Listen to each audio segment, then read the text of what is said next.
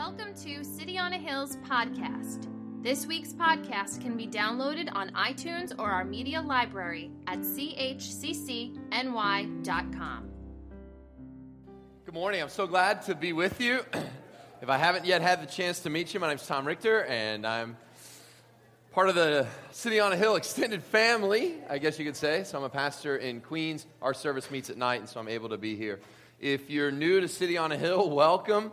There is a lot going on, a lot to get plugged into. And if you're new to church in general, I'll just tell you, the first Sunday after Labor Day, in every church across America, in mine and all of them, is like a rejuvenation, I don't know why, but it's just sort of the fall kicks off a lot of new things as the school year starts. And so now's the time to get jumped. In fact, we made up a holiday next Sunday. We're passing out postcards and everything. It's called National Back to Church Sunday. You guys do it here too, right? It's the idea. Hey, you know what? The summer, it's been crazy. Let's get back involved. So it feels like, wow, that was a lot going on. It's because there is a lot going on, and they're trying to make it easy for you to plug into. So grab a bulletin. Go on the website. The best thing is to get somebody's cell phone number who's here and say, hey, what are those things again? What was Ignite? Why do I want to set my kids on fire? What's Ignite? Figure out some of those things and stay after it. It's not, you don't always get stuff. It's a little chaotic when you go someplace for the first time. I know. I crossed that famous milestone in my own life on Thursday. My 5-year-old Katie began school. Yeah, dropped out of kindergarten. Yeah. Yeah, and you guys know, many of you have been there, and it's chaos. It's just a circus. It is a dumpster fire trying to figure out. It's a hot mess. Like, where am I supposed to go? Whatever. You know what it reminded me of? That's how somebody feels when they come to church for the first time. I don't know all the things you know. I don't speak your language. So he's like, just go to the coordinator's office. What's a coordinator? Like, office, I know, So difficult, so hard. You know what I long to see was just a friendly face who's like, hey, welcome. You know what? Stick with me for a minute. Let me show you the ropes, And because it's kindergarten, I have to go back and try it again, like even if I'm bad at it. But people come to church for the first time who are like, I didn't get it. They don't have to come back and try it again. It's not obligatory. God doesn't have like a truancy officer. Haven't been there in a while. Where you been? What can we do to make it easy? Big signs, big faces. People don't assume. Assume people are very intelligent. Always assume people are intelligent, but assume they're church illiterate, or assume they're biblically illiterate, right? And that's okay. And so with all of us intelligent people here today, I'm going to continue in Genesis, what I started a couple weeks ago, and I really feel like the Lord sort of shifted gears last week, and I happened to have that like Psalm 103 sermon with me, and he was talking about bless the Lord. We preached on bless the Lord. Today, I only brought one sermon, so we're not having that again, But seriously, the Lord has been speaking to me through Genesis. I've taken my church through Genesis, so I'm trying to continue. We started in the story of Jacob, and in the interest of time, I just want to jump right into the scriptures. Let's just jump right in. Let's talk about Genesis chapter 28. So will you turn there to Genesis chapter 28, and we're going to start in verse 10. Genesis chapter 28 and verse 10. I'll give you a little bit of background for those of you who might not have been here. It's a pretty famous story. Genesis has 50 chapters, and really the first 11 or 12 chapters deal with kind of the primeval history, and then after that, we're really dealing with one particular family. And then we hone in not just on one family, but on one man, Jacob. And really the rest of Jacob gets his name changed to Israel. He has these 12 sons. That's why if you've ever heard of the 12 tribes of Israel, they're just talking about the 12 sons of this dude, Jacob, a.k.a. Israel. It's the same person. So Israel, long before it was a nation or a people group, Israel's just a person, right? Jacob gets his name changed to Israel. So throughout this sermon, if I call Israel Jacob, or if I call Jacob Israel, just understand, I'm talking about the same person, You can't always keep it straight. Sean Puffy Combs, Pete Diddy, Puff Daddy. It's the same guy.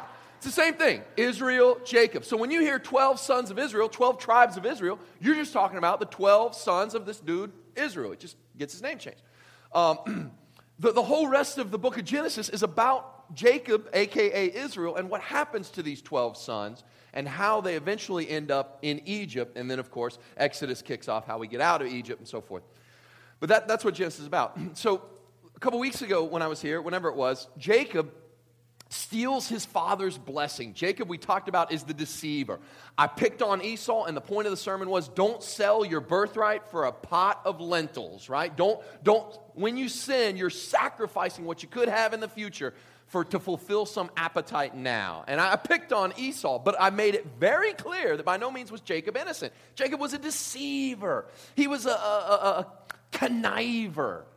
And so this deceptive, he was a punk. Your brother comes in starving. Give me some of that delicious stew. Sell me your birthright, right? Who does that? So Jacob was full of sin. If you read the book of Genesis, you start to realize, well, this person looks heroic at first, but they've got massive flaws. And this person isn't the hero, and this person isn't the hero. The only hero in the book of Genesis turns out to be God. The only one really faithful in the book of Genesis is God. So now that these guys have grown up, Esau is seething. Esau and Jacob, of course, stole their dad Isaac. Yeah, Jacob and Esau. Jacob stole their father's blessing, and there's great bitterness. The family is just it's a soap opera, of drama and intrigue. And Jacob leaves, and he's out of here. His mom gives him one last advice. Listen, your brother's going to kill you. Your dad is all furious. Listen, just go and try to find a Canaanite wife. Start over and build your own family this way. So here we pick up the scene in Genesis 28. Look at verse 10. Jacob left Beersheba and went toward Haran. He reached a certain place and spent the night there because the sun had set. He took one of the stones from the place and put it there at his head and lay down in that place. Now, the scene we're going to come up on is a famous scene. It's called Jacob's Ladder. He has a vision, the stairway to heaven. I've asked our guitar player would you play? We call it stairway or ladder. We're going to see this dream. Before we get there, I'll divide the sermon. I'll do it quickly. I'm going to move quick, but I'm going to divide the sermon just into 3 movements. You ready? They're very simple. Before the dream, his response to the dream, after the dream. Okay? That's where we're going. Just in case you fall asleep halfway through one of these turns and you wake back up, this is where I haven't left you. We're going to talk a little bit before the dream itself, and then after the dream. It has everything to do with you and me today. And I'll show you. Before the dream. Moses is writing under the inspiration of the Holy Spirit. And so it's not just, it's the Word of God. But there's also great literary style, great economy of style here. Notice, the scripture writers tell us so much in just these 2 verses. He reached a certain place, spent the night there because the sun had set, took one of the stones and laid down, right? Actually, just in that one verse, tells us 3 things. First off, notice he reached a certain place and spent the night there. You don't see that too often in the Bible. Why? Because stuff had names, and they knew the names of these places, right? Like you would name it. This is 2 Rivers Crossing, or there would be some landmark. You know, this is Mount Haran or whatever. These things all had names. Geography is very important, and the Bible writers had names for all these places. So when the Bible says, when Moses writes, he reached somewhere, right? He reached a certain place. What are they telling you? Jacob was in the middle of nowhere. He was in a nowhere place. It doesn't even get a name. There wasn't even like a tiny, moderately tall pine tree zone. Like there's nothing. He's in the middle of nowhere. That's what it's trying to say. Reach a certain place. On top of that, he not only is in a nowhere place, he has nothing. Now, how do they show you he has nothing? Look at this. He took one. He's really tired, and he took one of the stones from the place, put it there at his head, and lay down in that place. My man used a rock for a pillow. Now, who would use out in the wilderness a rock for a pillow? We read this stuff in the Bible, we're like, oh, obviously in ancient times, before there were chiropractors, a rock pillow was No, it was weird then.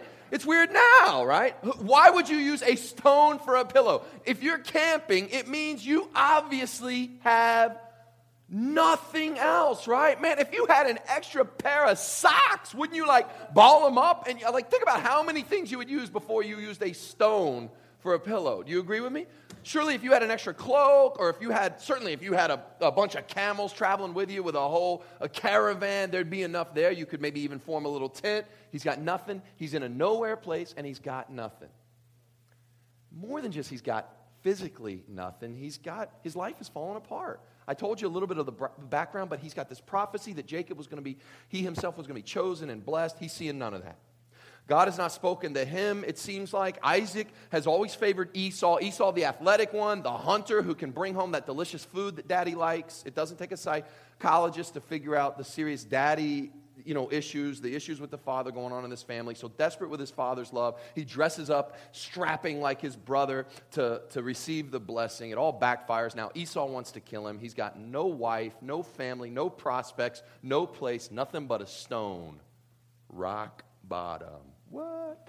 And then on top of all that, all good literature they do. You know when you read novels or you see movies, when the sun had set. This is classic symbolism, not just for the physical, it's nighttime, but that the sun has set on his life. That now we're in darkness. So he's in nowhere, he's got nothing, and he's in spiritual darkness. I heard Tim Keller talk about this passage, and I love the turn of phrase he used. He says, heaven for Jacob at this point, heaven was a closed book and a closed door. Closed book and a closed door. The closed book, I can't understand what's happening. The closed door, and God's not giving any answers. You ever go through that? When you go through suffering, when you're in a dark place, when you feel like you're in a nowhere place, and you got nothing and you got nobody, a lot of times people would say, I could go through this suffering if only, what? If only God would explain his plans. See, then I could understand why I'm going through this suffering. Then I could get through it. So we cry out to God and we say, why, God? And we hear nothing but silence. Now what? Now not only are we in the pain of our suffering, but we feel like just when we need his voice the most, he's silent. That's where Jacob is right now. He's got nothing. He's in a nowhere place. God is a closed book. Heaven is a closed door. On top of all that, in every other generation, Abraham got to meet with God. Isaac got to meet with God. They all got to meet with God. He's gotten nothing. And he's not going to get it now. God, you can see God talking to Abraham. He's a pretty righteous guy. But now, you think he's going to talk to the lying, cheating, stealing, running away, punk Jacob. It's not going to happen. And do we see Jacob even crying out for mercy? It's not like we see Jacob saying, I repent of all this stuff. Look at me. I've hit rock bottom, and now, God, speak to me. No, we don't. At this point, he's so burned out, he's not even praying to God. Nobody's beseeching his mercy. Why am I making such a big deal about this before the dream? Now we transition to part 2, the dream itself. Because in the middle of that, in the middle of a story where you got a man in a nowhere place who's got nothing, with no reason in the world to think God would have anything to do with him, he's not running toward God, he's running away, right? In that moment, that's where God comes. That's where God comes. Romans 5:8 says this, God demonstrates his own love toward us in this, while we were still sinners, Christ died for us. Many of us have this crazy notion that somehow when we get our life right and we begin to turn to God, that's when the moment happens. The fact is, the Bible says when we're still in sin, running from God, fighting him off, spitting upon him, that's when he comes and finds us, while we're still in sin. Jacob does not deserve any grace, which is the definition of grace. See? So if you come to a story like this and you're like, this guy doesn't deserve grace, congratulations, you've just hit upon the proper definition of grace. If you deserved it, it wouldn't be grace. It would be a wage, right? Yeah. You say, I can't forgive that person. He doesn't deserve it. You're absolutely correct. You cannot forgive him. If he deserves it, you can only give him what he earns. If, however, he does not deserve it, then and only then can you actually forgive. It's a really cool verb.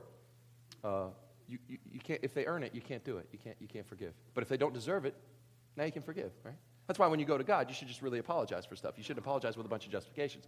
God, I'm sorry I did wrong, but you know how evil they are. God's like, well, then why should I forgive? I don't need to forgive that. You obviously have a lot of reasons. God, I'm sorry I hurt that person, but I was so tired. Well, then we're cool. You were tired, right? God, I'm sorry I was disobedient, but Satan just got the victory. Oh, well, if Satan's stronger than you, then it's not your fault. Who are you again? But if you go to God and say, hey, God, I deliberately and willfully sinned against you. I knew what I was doing, and I did it.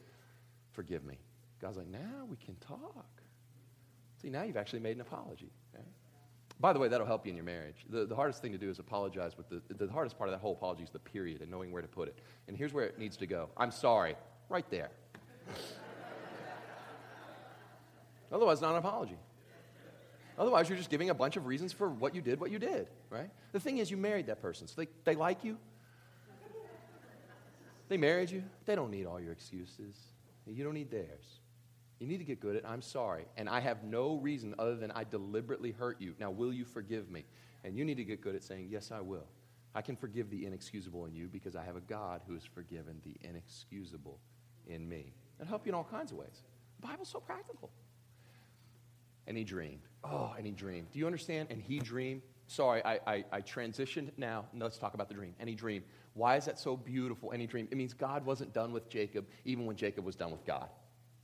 God shows up. And we see a stairway was set on the ground with its top reaching heaven. And God's angels were going up and down on it. The Lord was standing there beside him.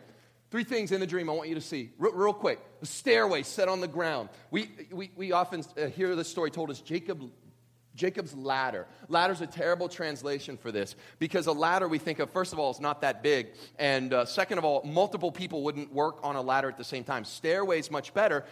And on top of all that, it makes sense culturally. What he saw was something called a ziggurat. They were dotted all over. I mean, this would have been the religion of the Chaldeans that Abraham was pulled for. A ziggurat was a massive pyramid with the top cut off flat. So the god that they were worshiping would be hanging out at the top, and there would be this, think about it, the bigger you built the base of the pyramid, the bigger this stairway. And this one is like one he's never seen. It is so massive that its bottom is on the ground, and its top stretches all the way to heaven.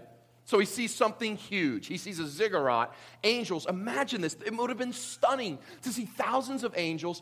God's angels are doing what? They're going up and down. They're his emissaries. They are on mission. In other words, the business of heaven is being conducted, even though Jacob thinks heaven is completely silent. The business of heaven is being conducted. Stuff is getting done because God's angels are handling it. Everybody understand angels, right? Do we need to harp on this? You guys good? You got to get out of your mind like Charmin, toilet paper commercials. We're good, right? Like we think of angels. I mean, even if you don't think of like the little naked babies, the cherubim or whatever. These angels in Scripture. When you see modern day like TV and stuff, and there's like touched by an angel, and there's these things that angels show up, and maybe I saw an angel and stuff. Let me tell you something. In the Bible, when an angel showed up, no one had to ask, are you an angel? When an angel showed up, what happened was people would immediately fall to the ground. They would cry out in fear and say, what, are you going to kill us or not? Every time an angel shows up, he has to say, fear not. I know what I do to y'all every time I show up, right? I blow y'all's minds. You think I'm here to kill everybody. Why? Because I am mighty and powerful, and it's because I've been hanging out with God, and he tends to rub off on you, and I get it. I got a little bit of that reflection going on, and I get that. People are like, we're going to die, we're going to die. The sight of angels, sore afraid, dreadful, oppressive. When they show up in TV shows, it's like, hi, I'm an angel. Clarence? Like I didn't, I had no idea. Okay? On a practical note, that really helped me. Like when I had to teach the after school, I got to teach the after school program at New Hope when we first started. This is about 10 years ago, and I had all these. They wanted us to do a Christmas pageant, and I did the Christmas play as best I could. But the trouble is, I had all these guys, and I had all these parts filled, and I didn't have enough parts for the guys, and all that was left was these angels, and they were like, I ain't being an angel. You an angel, Mario? Yeah, he'd be a good. Hey, shut up, man! Like they're fighting it out. So I was like, guys, come with me. I was like, so I told them everything I just told you. I was like, guys, angels in the Scripture, they're not these dainty little fairies. These were God's special forces. This is God's like SEAL Team 6. And when he wanted stuff done, he got it done. Their eyes are like, you for real? I'm like, I started taking them to Scriptures where Joshua like bows down. Are you for us or the enemy? Because all he sees is a mighty soldier, and they're like getting into it, whatever. I got my angels. I mean, I also got a few letters from parents. Like, it was like the Christmas pageant, the guy comes in with camo. Blessed are you, Mary among women. He's got the gun sideways. Oh, Gabriel, what? But I believe it was biblically more defensible. But some parents are funny. They don't... So that's the angels. He sees all these mighty angels. And the Lord, most importantly, sees the Lord. And the Lord says, before I read this, you need to understand, he's utterly friendless. The only friend he ever had, Rebecca, potentially his mom. And potentially the only friend you could say was mom Rebecca, and probably never going to see her again, because if he goes back home, Esau will kill him. So really the only real, I guess, friend who was looking out for him was Rebecca. So he's utterly friendless. He's utterly alone. He has no protection. He's in the wilderness with a rock for a pillow. He's got no protection, and most of all, no inheritance, no home. Look what the Lord says to him. Can everybody hold that in your mind? I have no friend, I have no inheritance, and I have no home. Look what God says. I'm the Lord, the God of your father Abraham, the God of Isaac. I'll give you and your offspring the land you're now sleeping on. Your offspring will be like the dust of the earth. You'll spread out to the west, the east, the north, and the south. All the peoples on earth will be blessed through you and your offspring. You're going to have a home. Yeah, but I'm alone. Look, I am with you and will watch over you wherever you go, and I'll bring you back to this land. I will not leave you until I've done what I've promised you. What Jacob realizes is that he was wrong. Heaven is an open book and an open door. He just couldn't see it. What's the point? Well, one point is that you imagine this, that God Almighty is standing beside him, speaking like a father would have compassion, tenderly talking to his children. One main point of this text is that though you can't see it, how do I say this? God's silence does not ever mean God's inactivity in your life. That would be a good way to put it. God's silence does never does it equate to God's inactivity. My man Jacob just couldn't see it. But then when he saw it, he goes, I was wrong. I thought heaven as a closed book and a closed door. Completely wrong. He could not see it. You see this in people's lives sometimes, and you don't always get to see it. I cannot explain why sometimes you get to see it and sometimes you don't. Let me explain. When you're going through suffering, there are times, they're often very brief.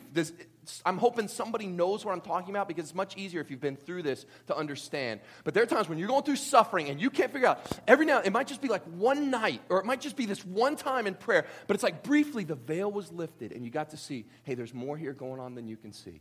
And sometimes it drops back, and I don't get it. Sometimes you go through suffering for years and you never even get that.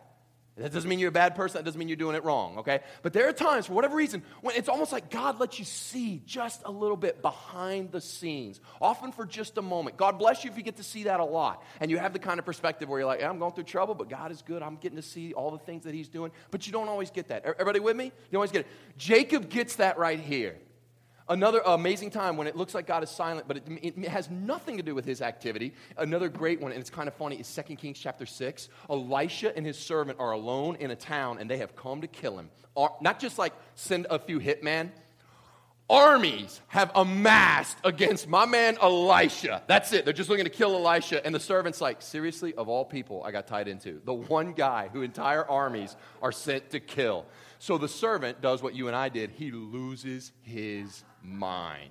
And in 2 Kings 6, he wakes up, he sees these armies camped around. He's like, Elisha, we're all going to die. And by all, I mean us, right? Because this is unbelievable. He's losing his mind. What's Elisha doing?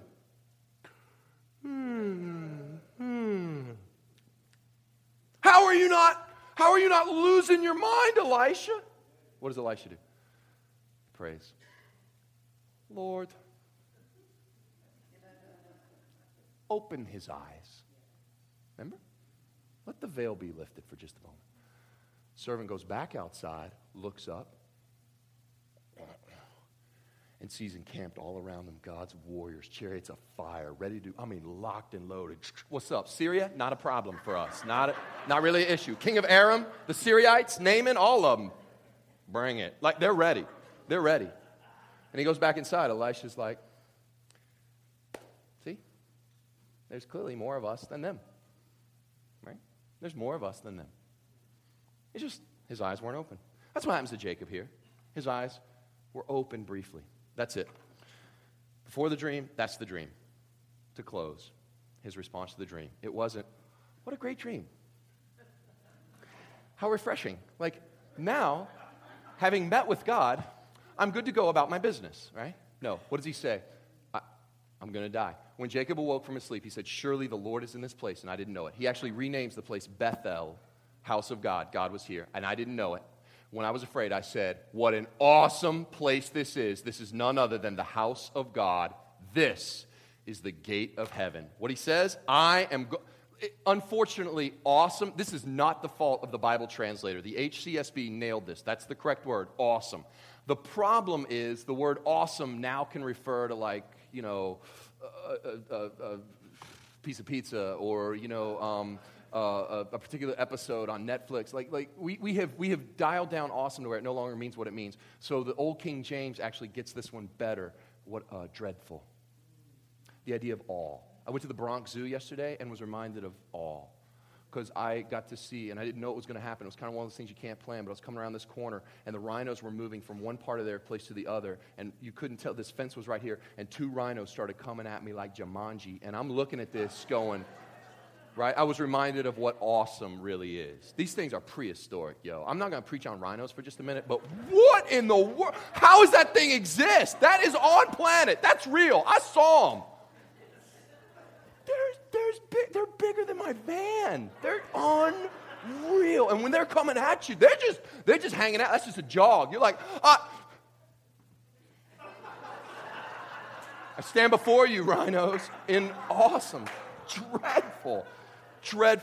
But that's just rhinos. Imagine being in the presence of God. So he says, this is dreadful. I'm going to die.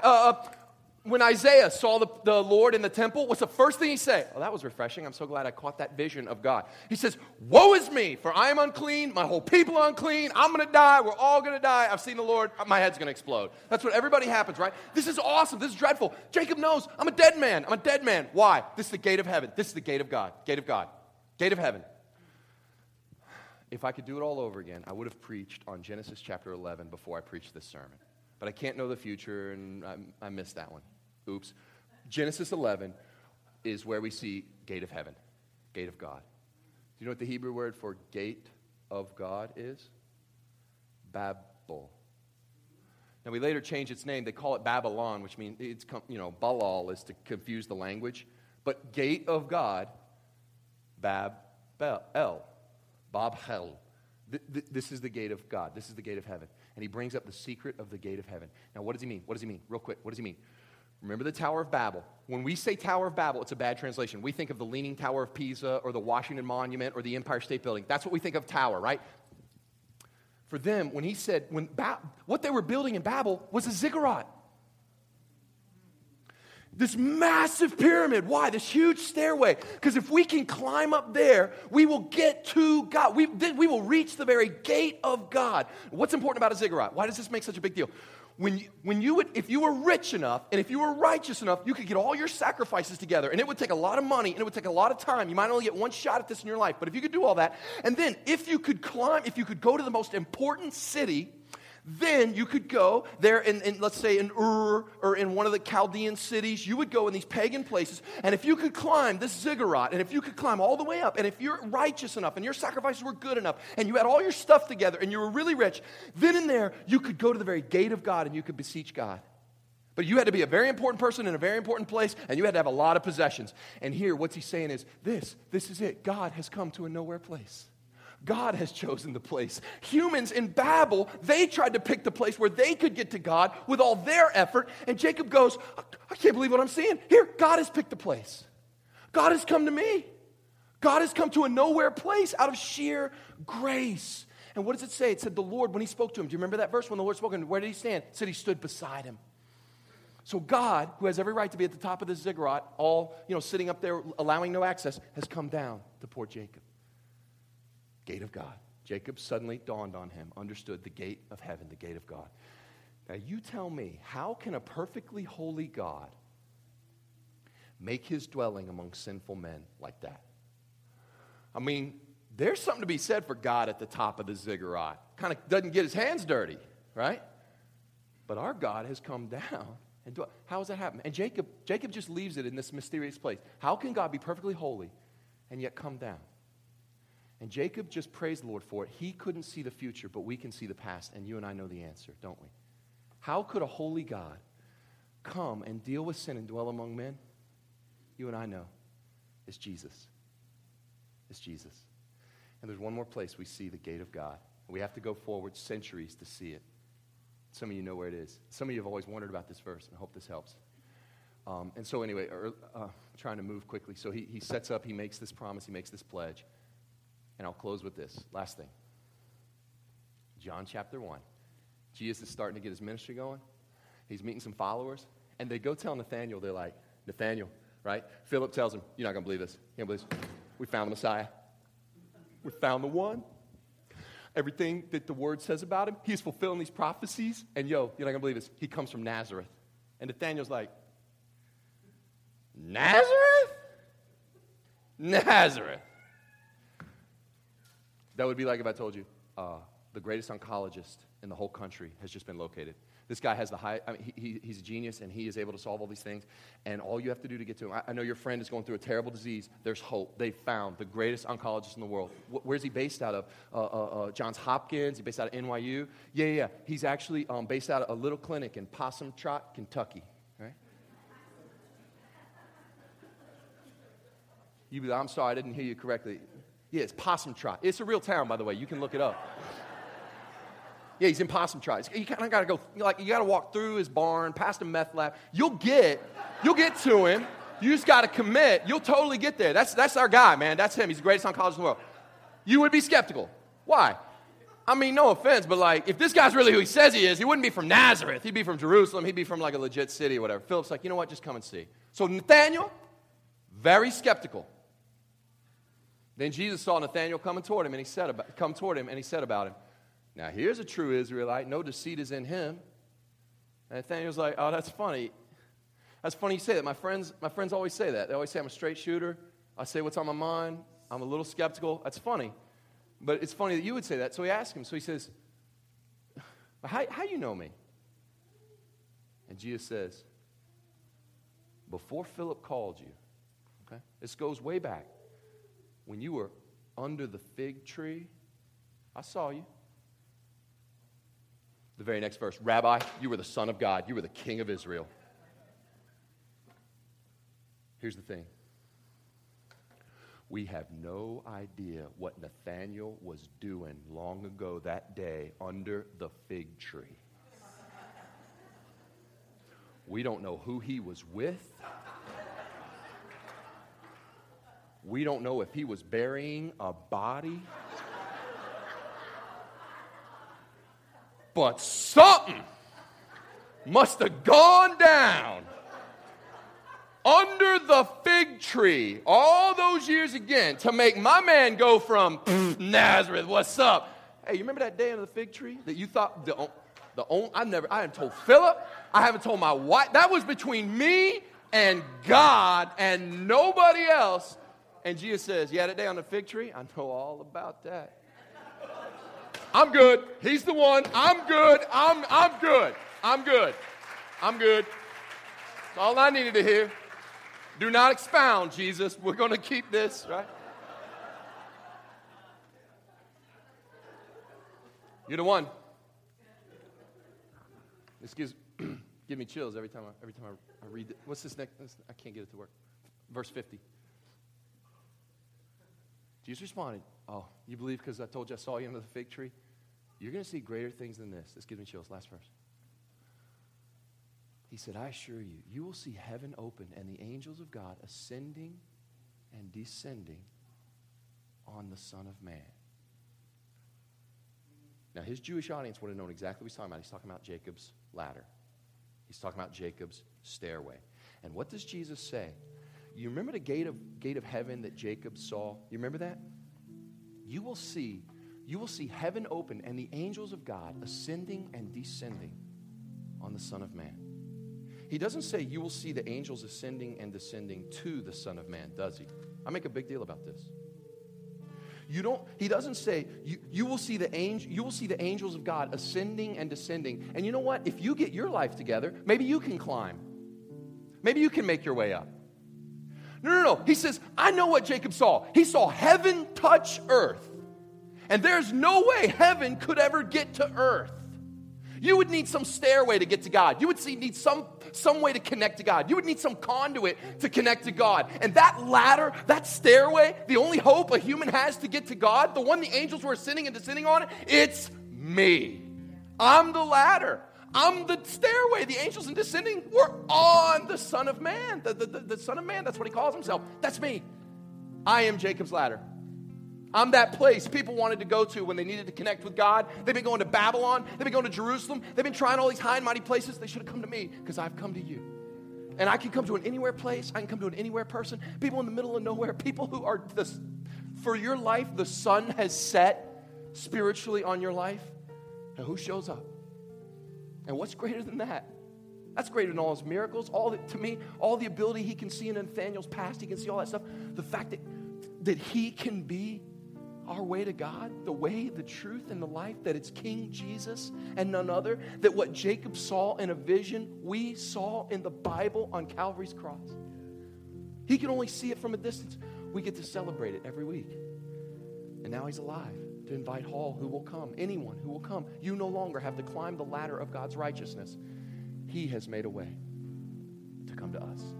And so the ushers are going to prepare, right, for the table. And as they do, they're just going to be moving around. Don't even pay any attention to them. Just bow your head. Focus on the Lord. For those of you who are believers, you celebrate this fact. You know it. You know it like the back of your hand. You know it. That when we could not get to God, God has come to us.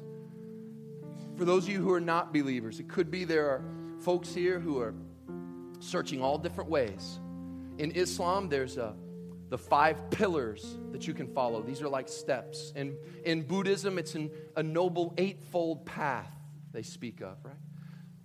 For others, it's 10 commandments, or it's a set of unwritten rules of secular humanism, like live and let live, or be nice to others as well as you can in your human effort, so forth and so on. These are all steps to get to God.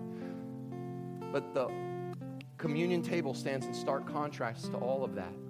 Christianity is radically different in this sense. And all these other attempts, man's attempt to get to God. In Christianity, it's God's attempt to get to man.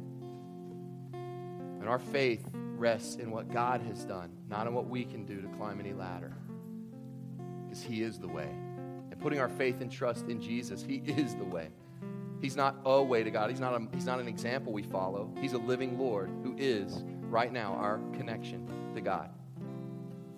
With his blood, he made peace between we had nothing in God but an enemy before Christ. And he made peace and reconciliation. And it wasn't God's fault. No, we hated him. We rebelled against him in our sin. But with his own blood on the cross, Jesus can make us righteous before a holy God. And so, Father, we pray as we come to the table, we pray, oh God, that we would remember we come at your invitation. And for all those here who feel that they're in a nowhere place, I pray, oh God, you would speak specially to them. In Jesus' name, amen. On the night he was betrayed, Jesus took some bread. After he'd given thanks, he broke it, and he said, this is my body, which is given for you. Do this in remembrance of me. And in like manner, after supper, he took the cup, saying, this cup is the new covenant in my blood, given for you. He says, whenever you eat this bread and drink this cup, you proclaim the Lord's death until he comes. I would ask you to search your heart and ponder and meditate on the good news we've heard today. The ushers will no doubt move around to get us in position, and they'll tell us when to come forward. They know how to do that.